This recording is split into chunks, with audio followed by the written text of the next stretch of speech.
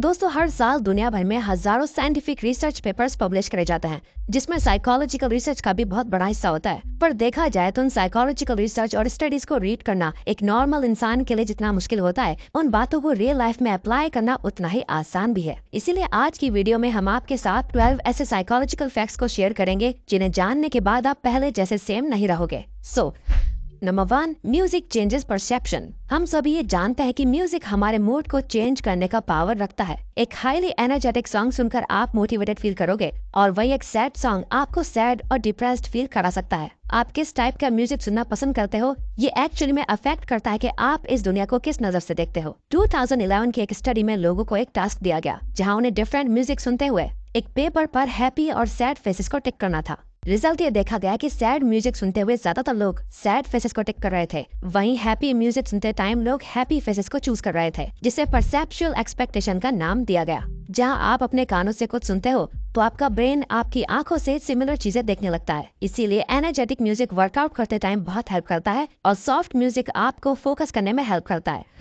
Dunning Kruger effect. 1999 में दो social psychologist ने ये डिस्कवर करा कि इंटेलिजेंट लोग हमेशा अपने आप को एक बिलो एवरेज पर्सन की तरह ट्रीट करते हैं। वो कभी भी खुद को बाकियों से ज्यादा स्मार्ट नहीं मानते। वहीं दूसरी तरफ एवरेज आईक्यू वाले लोग इसका बिल्कुल ऑपोजिट करते हैं। उन्हें हमेशा ये लगता है कि वो बाकियों से ज्यादा बेटर है। इसीलिए अगर आप ऐसे लोगों से मिलो जो हर बात में खुद को सुपीरियर शो करते हैं, जो ये दिखाते हैं कि वो कितने ज्यादा स्मार्ट हैं, तो समझ जाओ कि ये बस एक डनिंग-क्रूगर इफेक्ट का असर है। वो असल में इतने इंटेलिजेंट नहीं है जितना वो दिखा रहे हैं, क्योंकि एक हाईली इंटेलिजेंट पर्सन कभी भी अपनी नॉलेज से सेटिस्फाइड नहीं होता। वो हमेशा खुद की एबिलिटी पर डाउट करता है, क्योंकि उन्हें लगता है कि वो और बेहतर हो सकता है।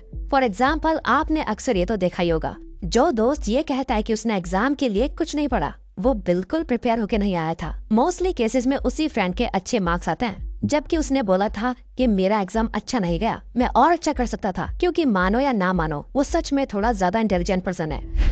Singing reduces anxiety. इमेजिन करिए आप अपनी कार ड्राइव करते हुए अपने काम पर जा रहे हैं, जहां आपको एक इम्पोर्टेंट प्रेजेंटेशन डिलीवर करनी है। सो नेचुरली आप नर्वस और एंशियस फील करोगे। तो ऐसे मोमेंट में आप अपने आप को काम कैसे रखोगे? साइकोलॉजी कहती है कि अगर आप ऐसे टाइम पर अपना फेवरेट सॉन्ग प्ले करके खुद भी सिंगिंग करने लग जाओ। अब आपको ये सुनने में अजीब लग रहा होगा, पर सिंगिंग करने से आपके ब्रेन में एंडोर्फिन्स और ऑक्सीटोसिन रिलीज होने लगता है, जो अल्टीमेटली आपके स्ट्रेस लेवल को बहुत तेजी से कम कर देता है और आपके मूड को बेटर कर देता है। इसके अलावा ये आपके हार्ट रेट और कोर्टिसोल लेवल को लो कर देता है, जिससे आप काम और कॉन्फिडेंट फील करने लगते हो।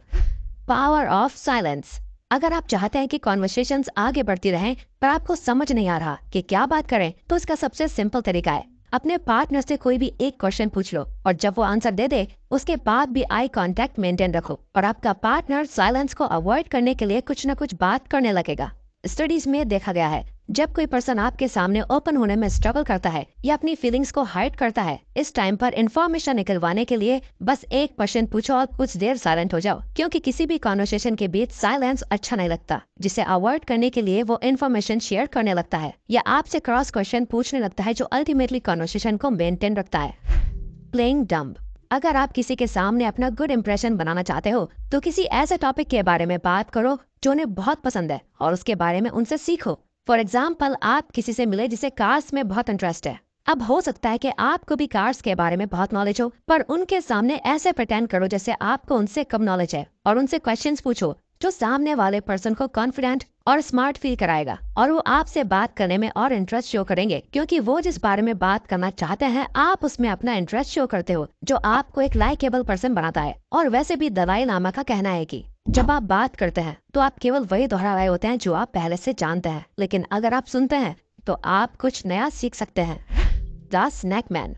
अगर आप किसी ग्रुप में हैं या किसी एक पर्सन के साथ भी हैं जहां आप डिनर या लंच पर मिलने आए हो और आपको लगता है कि कोई कॉन्फ्लिक्ट क्रिएट होने वाला है, आपकी कॉन्वर्सेशन जैसे जा रही है आप लोगों की लड़ाई हो सकती है, तो इस सिचुएशन को अवॉइड करने के लिए अपने सामने रखा खाना खाने लग जाओ, क्योंकि अकॉर्डिंग टू साइकोलॉजिस्ट्स ईटिंग एक कामिंग एक्टिविटी है।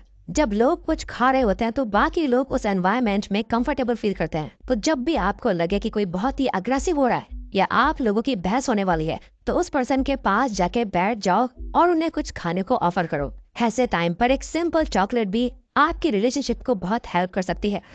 Forming a habit. आपने कभी ये सोचा है कि एक हैबिट को फॉर्म करने में कितना टाइम लगता है? पहले ये माना जाता था कि किसी भी हैबिट को फॉर्म या ब्रेक करने में सिर्फ 21 डेज का टाइम लगता है, पर एक न्यू साइकोलॉजिकल रिसर्च के अकॉर्डिंग किसी भी हैबिट को बिल्ड करने के लिए अराउंड 66 डेज लगते हैं। इसीलिए जो लोग ये सोचकर कोई भी न्यू हैबिट बिल्ड करना स्टार्ट करते हैं कि 21 डेज के बाद उन्हें आदत पड़ जाएगी, और जब वो 22nd डे पर फेल हो जाता है तो उन्हें बहुत डिसअपॉइंटमेंट होती है और वो क्विट कर देते हैं। रिसर्च के अकॉर्डिंग अगर आप 66 डेज को 3 फेजेस में बांट दें, जहां शुरू के 22 दिन आपको बहुत अनकंफर्टेबल फील होंगे, नेक्स्ट 22 दिन आपसे बिल्कुल हैंडल नहीं होंगे, आप ऑलमोस्ट क्विट कर देंगे, और लास्ट 22 डेज के बाद आप एक मोमेंटम बिल्ड कर लेंगे, जिसके बाद वो हैबिट आपके माइंड और बॉडी से कनेक्ट हो जाएगी, आपके रूटीन में आ जाएगी और आप सक्सेसफुली हैबिट बिल्ड कर लेंगे।